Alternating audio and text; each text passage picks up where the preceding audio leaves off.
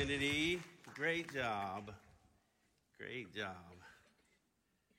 So, good morning and welcome. I'm so glad you guys are here this morning. If I haven't had a chance to meet you yet, my name is Norman, and I'm the community pastor for Dripping Springs. And you may be wondering, surprised that Eric is not up here. He's covering for our Pflugerville campus for John there. So, just glad to be here with you guys. And we're going to be talking about love in action. But before we get into that, I just wanted to share a little bit of a personal story. It's kind of on the PG side, so just be aware of that with your kids. But when I was a teenager growing up, we used to go to dances and whatnot, and there was this guy there. And for some reason, he hated my guts. He hated me. And because he hated me, I hated him back. And I didn't know why he hated me, and I had no idea why I hated him, but we just hated each other. We couldn't stand each other. And so I'd see him across the room, and he would just seethe at me, and I'd seethe back at him. And so, as I just think about it, as I'm telling the story, maybe a part of it was, in high school, you're trying to figure out who you are, and you got to figure out, okay, who am I? What's my value? I wasn't a believer at that time. So maybe I thought of him as less than me, and he sensed that. And as I think about the story I'm telling you. But anyway, so this guy, I hated him, and he hated me.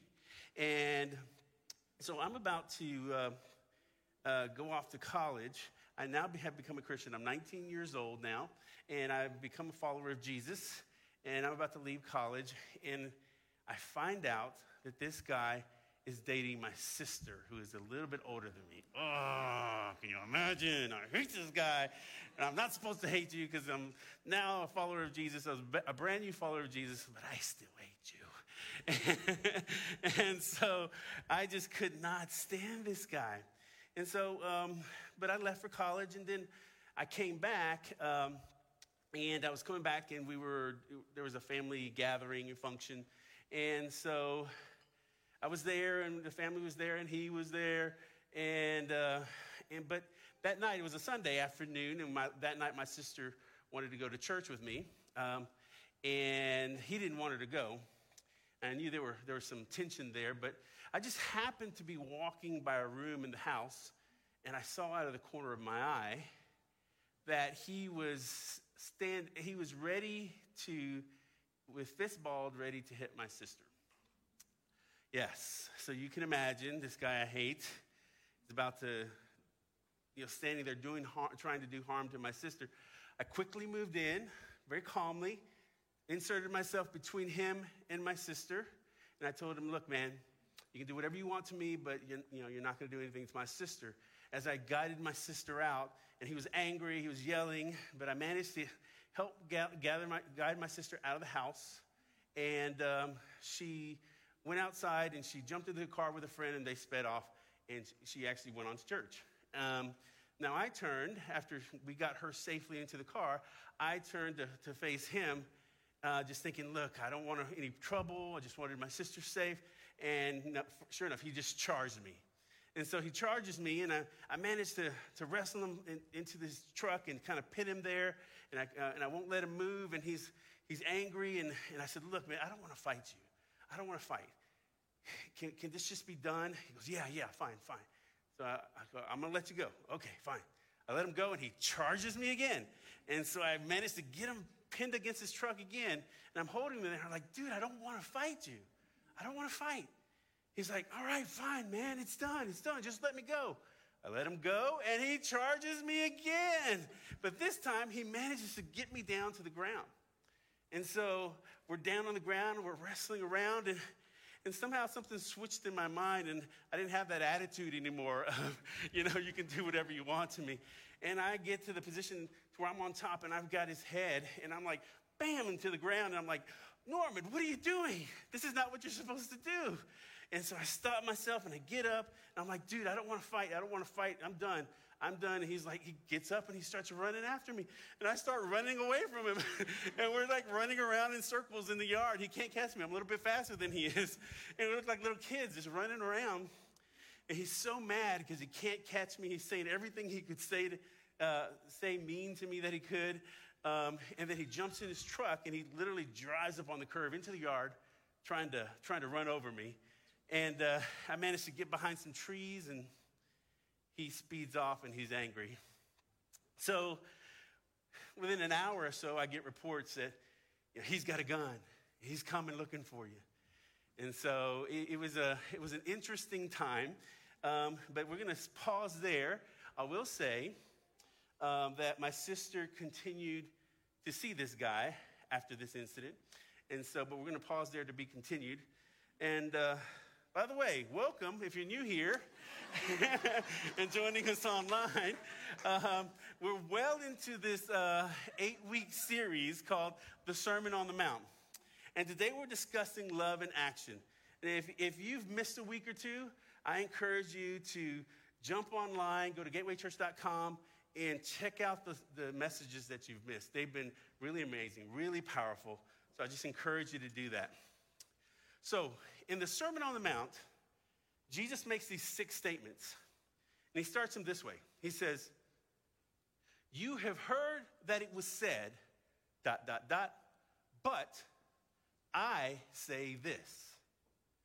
So in these statements, Jesus is inviting his disciples and us into a higher standard than the law can accomplish in the human soul. He's inviting us into something that the law can't do in us. And he makes it clear that he's not trying to abolish the law, but rather he came to complete it, to fulfill it, the law's intent, its motive, and its purpose. And as we heard from the scripture today, that Trinity read so well for us, we're exploring 2 of Jesus' teachings, one which speaks on violence and the other which speaks on loving your enemies. So throughout history, people have tried to twist and to minimize and manipulate and explain away Jesus' teachings. And some would say that his teachings are more geared towards social revolutions. And it's hard to argue in some ways because we have seen people who have taken the teachings of Jesus and made a tremendous difference in countries and in societies through his teachings. But they might argue that they're not meant for our everyday lives. And so, but you need only to tune into the news, or you're like me, look in the mirror to know that the things that Jesus is teaching about are universal human struggles. In fact, when we look all the way back to the story of the first earthborn humans, the brothers Cain and Abel, we see Cain as he struggles with jealousy and anger, and he chooses to violently take the life of his brother Abel. These are the first 2 earthborn human beings. So this is a struggle that goes way back. So we can read in Genesis 4, it says, "Now Cain said to his brother Abel, 'Let's go out to the field.' And while they were in the field, Cain attacked his brother Abel and killed him. Then the Lord said to Cain, 'Where is your brother Abel?' 'I don't know,' he replied. 'Am I my brother's keeper?' See, Cain's father Adam was appointed keeper of the garden. And keeping the garden was always about keeping a space for loving relationship to flourish, which is a picture of what God desires us to do in our hearts. So for Cain to be a keeper involved in keeping a loving, caring space in his heart for another human being, that's what he was meant to do for his brother Abel. But Cain chose anger and hate and violence instead. So Abel's blood was spilt on the ground, and Cain dodges God's question, "Where is your brother?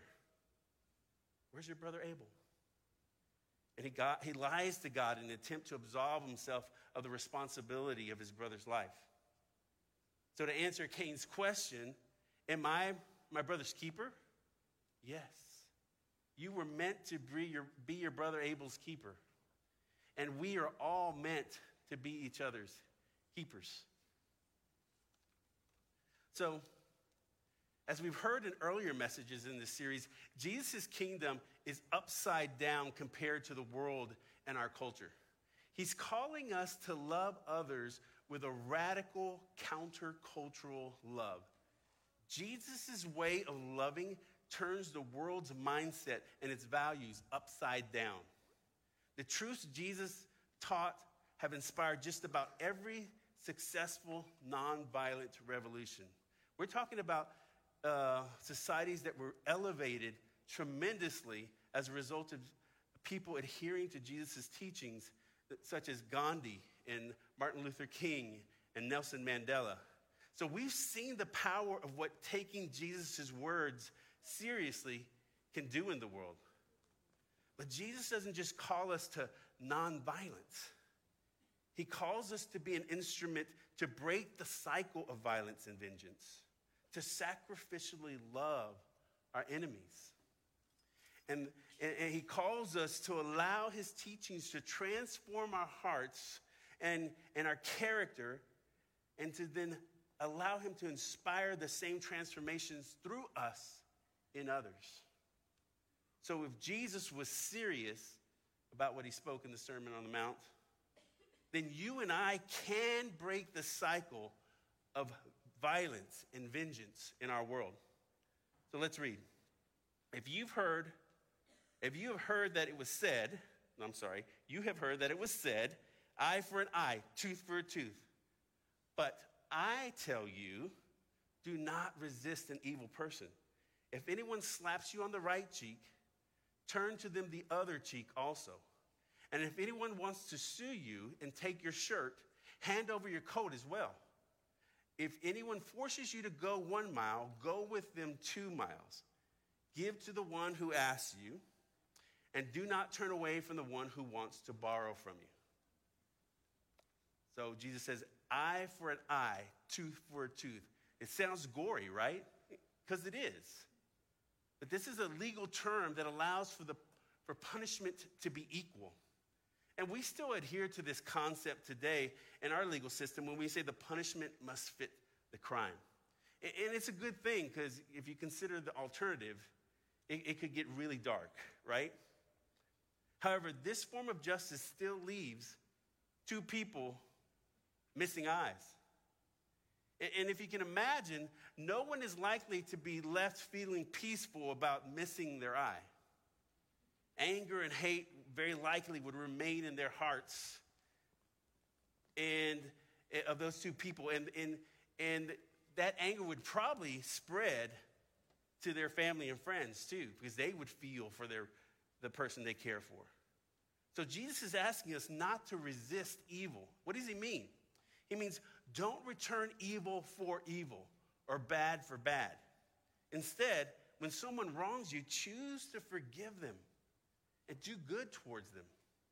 He's asking us to choose to create the opportunity for forgiveness and peace, to be inspired in situations that would otherwise create enemies. And then he says in verse 39, if anyone slaps you on the right cheek, turn to them the other cheek also. So most people are right-handed, right? So if somebody slaps you on the right cheek and they're right-handed, they backhanded you. So this is an insult. They're saying to you, you're beneath me. You're worthless to me. For someone to treat you as if you were beneath them and had less worth than them, it obviously reveals what they think about you, but it also reveals that they believe the very same about themselves. But they're wrong on both accounts. God loves you, and he loves them with immense love. He places infinite worth on both of you. He proved it on the cross. So when Jesus says to turn the other cheek, it's a chance to turn and to look them in the eye and say, the way you treat me doesn't determine my worth. God does.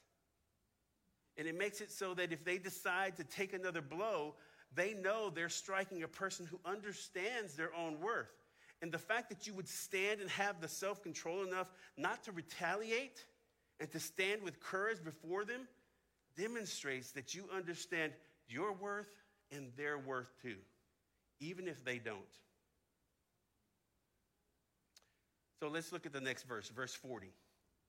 If anyone wants to sue you and take your shirt, hand over your coat as well. So in these days, most people only had two garments, the inner shirt and the outer robe. If someone would sue you for your clothes, they're saying that what you owe them is worth more to them than your own human dignity. So when you give them your coat too, you're saying to them, you can't take my dignity. But I want to help you understand that we all have dignity, including you. Clothes or no clothes. So this can shake a person awake into seeing others with dignity and compassion, and perhaps even result in repentance in their heart. And then Jesus, he goes on and he shares this absurd idea about going the extra mile. See, if you understand what's going on in Israel at the time, the Romans are oppressing them. They've conquered them and they're oppressing them. They're in charge of them. They basically run their lives, and they have the freedom. There's a law that says you can stop any Jew you want to, and you can force them to carry your load for a mile. So that person in humiliation has to drop whatever they're doing. They have to go carry that load for a mile, and then they have to come back another mile. So it's really 2 miles. And Jesus is saying, he's going against the idea of fight and flight. And he presents us with this third option. He's telling them, do something radical, as literally going farther than they demanded. And maybe on your journey, you can get to hear their story and how far they are from their family and the trauma that they've witnessed. And maybe you'll be able to see their humanity, and maybe they'll be able to see yours. So, in these examples, Jesus is not saying, don't seek justice. Scripture is redemptive. And by all accounts, it points towards seeking justice for the oppressed, for the hungry, and for the hurt. But we must be careful not to confuse our form of justice with God's. Ultimately, God is just. And while we partner with God in bringing justice, our need for vengeance can cloud our motives. So Jesus asks us to practice love in action in all situations. When we act in love and in reconciliation instead of vengeance, it changes everything. So if Jesus was serious, then loving God means loving your enemies. So let's read. You've heard that it was said, love your neighbor and hate your enemy. But I tell you, love your enemy and pray for those who persecute you, that you may be children of your Father in heaven. He causes the sun to rise on the evil and the good, and sends rain on the righteous and the unrighteous. If you love those who love you, what reward will you get? Are not even the tax collectors doing that? And if you only greet your own people, what are you doing more than others? Do not even the pagans do that? So let me ask you a question. Who might you have turned into an enemy in your own mind? Who have you not loved? The Republicans? The Democrats? Joe Biden? Donald Trump?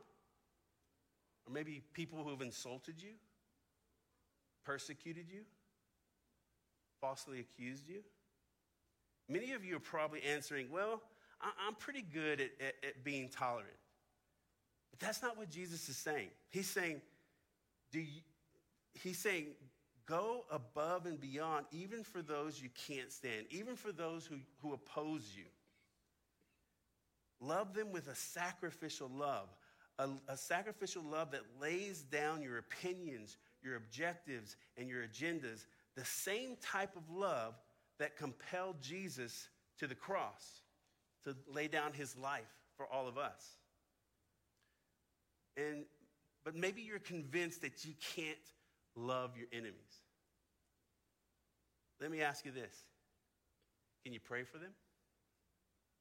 Not just for God to change that person, but to also ask God to help you see what he sees in that person, why he loves them. You may be thinking, you don't know what they did to me, how they hurt me. I can never talk to them again. I get it. But can you at least pray for them? Jesus understands that prayer shifts our view of people so that we can begin to see them as God sees them, to gain an understanding that every abuser was likely abused, and that every toxic relationship stems from someone being raised in a toxic environment.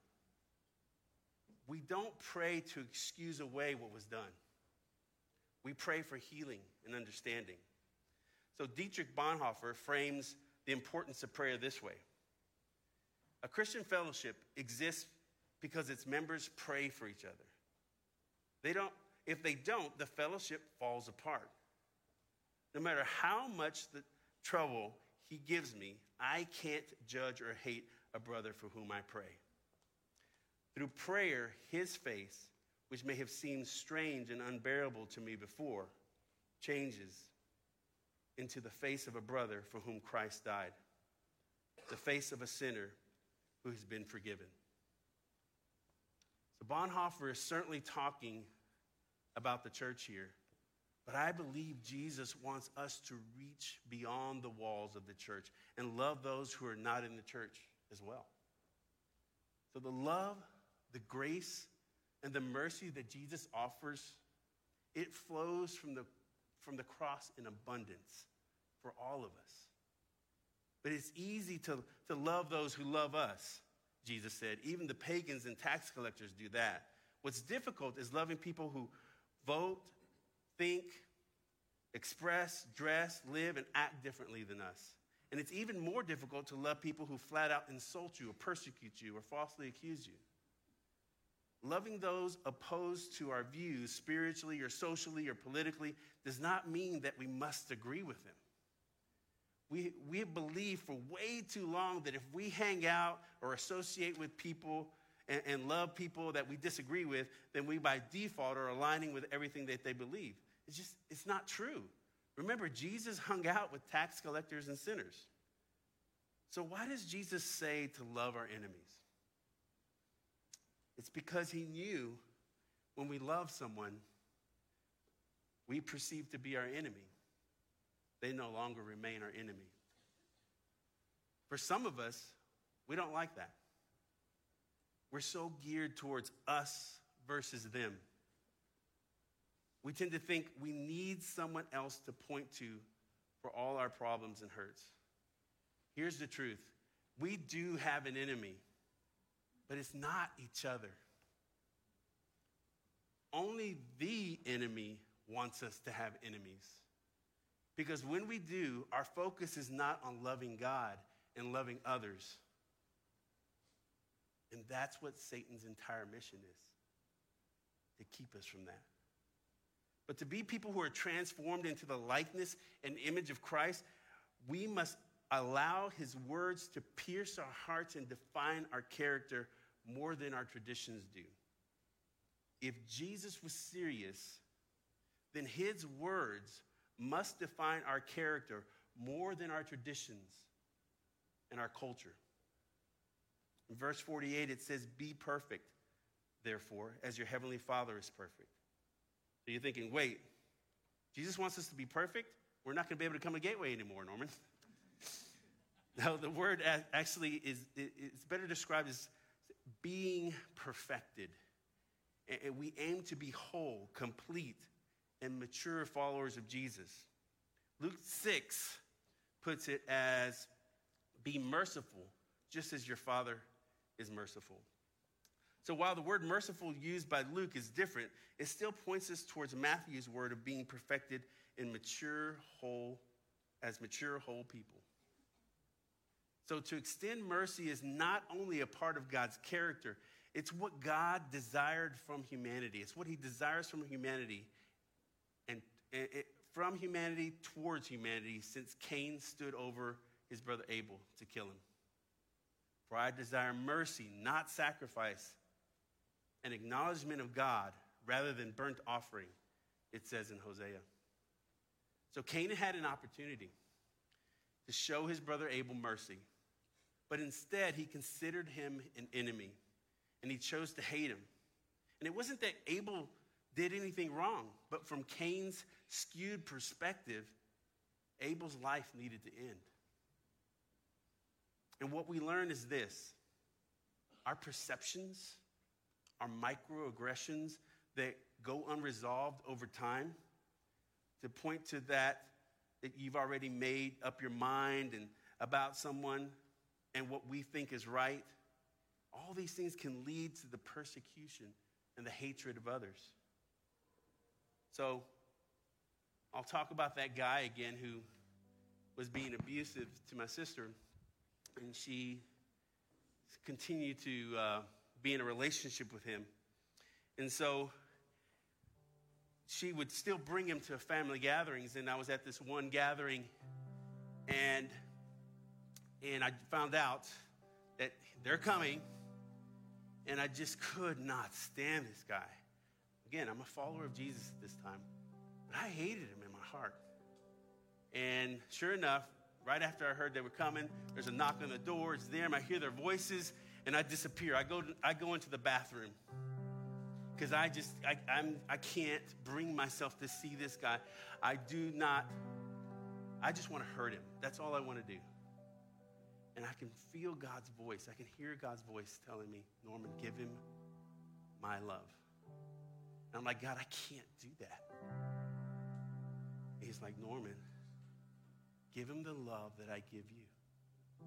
Give him my love. I can't, God. I'm on my knees in the bathroom praying, crying, asking God, I can't do this, God. I hate him. Give him my love. And I get up, and everything in me doesn't want to. And I walk out, and I see him, and I walk straight up to him, and I stick my hand out, and before he knows it, he sticks his hand out, and I grab his hand, and I pull him in, and I hug him. And before he knows it, he's hugging me back, and I say, I love you, man. And it's all awkward and weird. He's awkward and weird. But something shifted. In that moment, something shifted. Because from that point on, the abuse, the violence diminished. He started treating my sister better. The love of God does something that sometimes we can't even get our minds wrapped around when we give it to a person who doesn't deserve it, because none of us do. So if we're going to be disciples of Jesus, his words must define our faith and our conduct more than our thirst for vengeance, more than the battle lines of politics, more than the pursuit even of happiness, more than the culture of our origin, more than our desires and our aspirations. Remember that Jesus said, blessed are the merciful, for they will be shown mercy. Blessed are the peacemakers, for they will be called children of God. And blessed are those who are persecuted because of righteousness, for theirs is the kingdom of heaven. So the band is going to lead us in this next song. And I want you to pay attention to the lyrics. What if the people you and I have alienated, fought with, uninvited from our family functions, are just as loved by God as you and I are? Let's listen. I'll be back in a minute.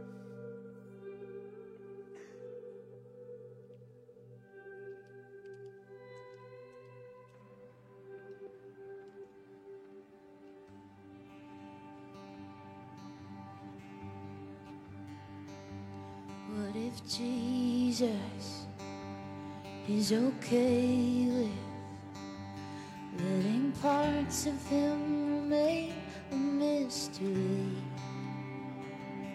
What if Jesus is just smiling. When I think down here I must know everything.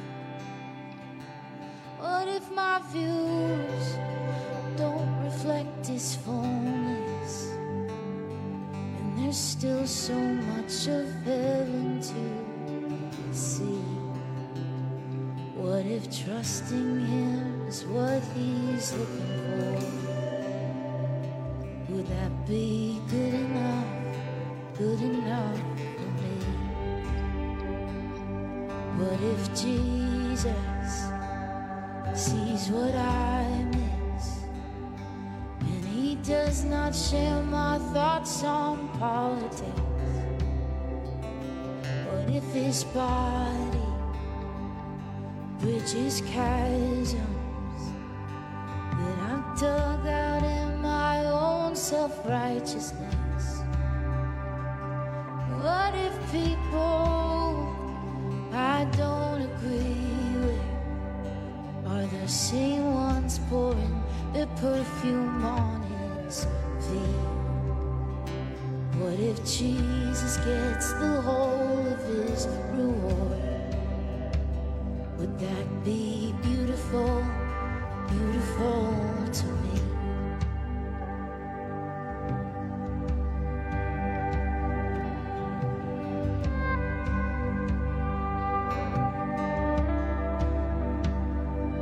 What if Jesus desires mercy while I'm busy judging others for their deeds?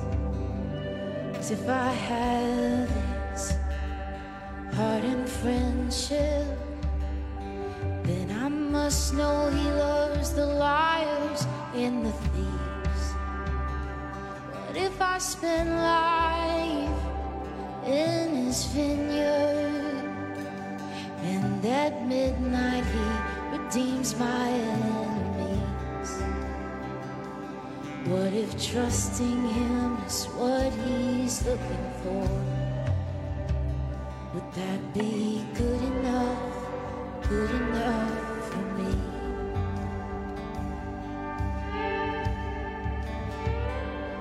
What if Jesus' wedding table holds the people that have hurt and wounded me? What if I'm seated in the middle, while at the head of those who've only just believed? What if after all I've been through, everyone gets the same He promised to me? What if Jesus alone is the reward? He would be good enough for me. He'd be more than good enough for me.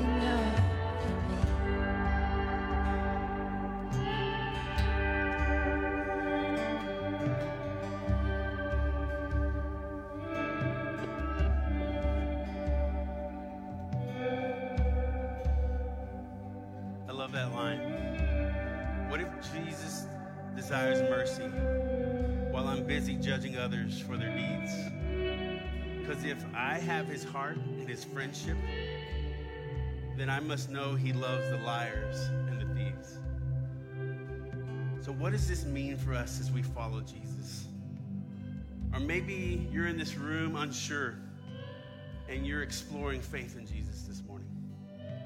For the seekers and for the doubters in this room, I would say keep in mind that although virtually every nonviolent revolution in history has its origins in the Sermon on the Mount, the real revolution is a revolution that can happen in your heart when you place faith in Jesus. It's as simple as saying, Jesus, I give you my life. And for all of us, the cycle of anger and bitterness and hate and violence in our world, in our family history, in our own hearts, it can be broken. Jesus offers freedom for us all from this cycle.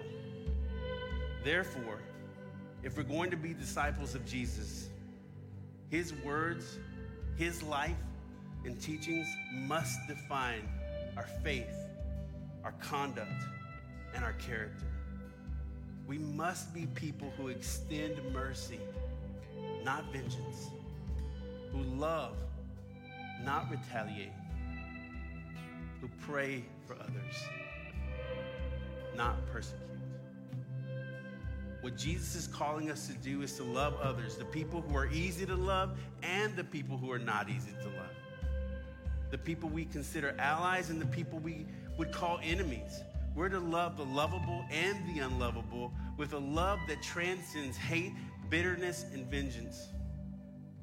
We're called to love others as if Jesus died for them, as if he laid down his life of infinite worth for them, because he did. Let's pray. Father, what an amazing picture, God, that you would lay down your infinite life on behalf of each and every one of us, God. That you would say, I determine your worth and by the price I'm willing to pay. I determine how much you're loved by the sacrifice I'm willing to make for you. And you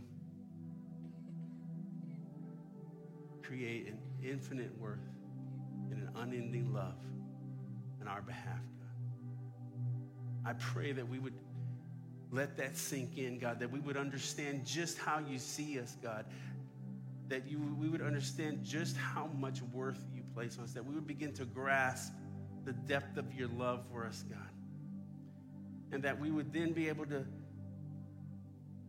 love our neighbor as ourselves, God, that as we understand just how deeply we are loved, that you love our neighbor that way,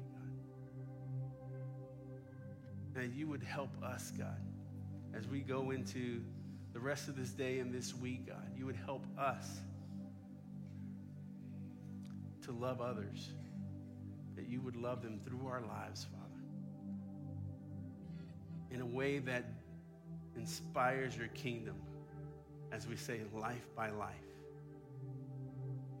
We thank you, God, for your love. We thank you for your grace. We thank you for your mercy. In Jesus' name, amen. Thank you guys so much.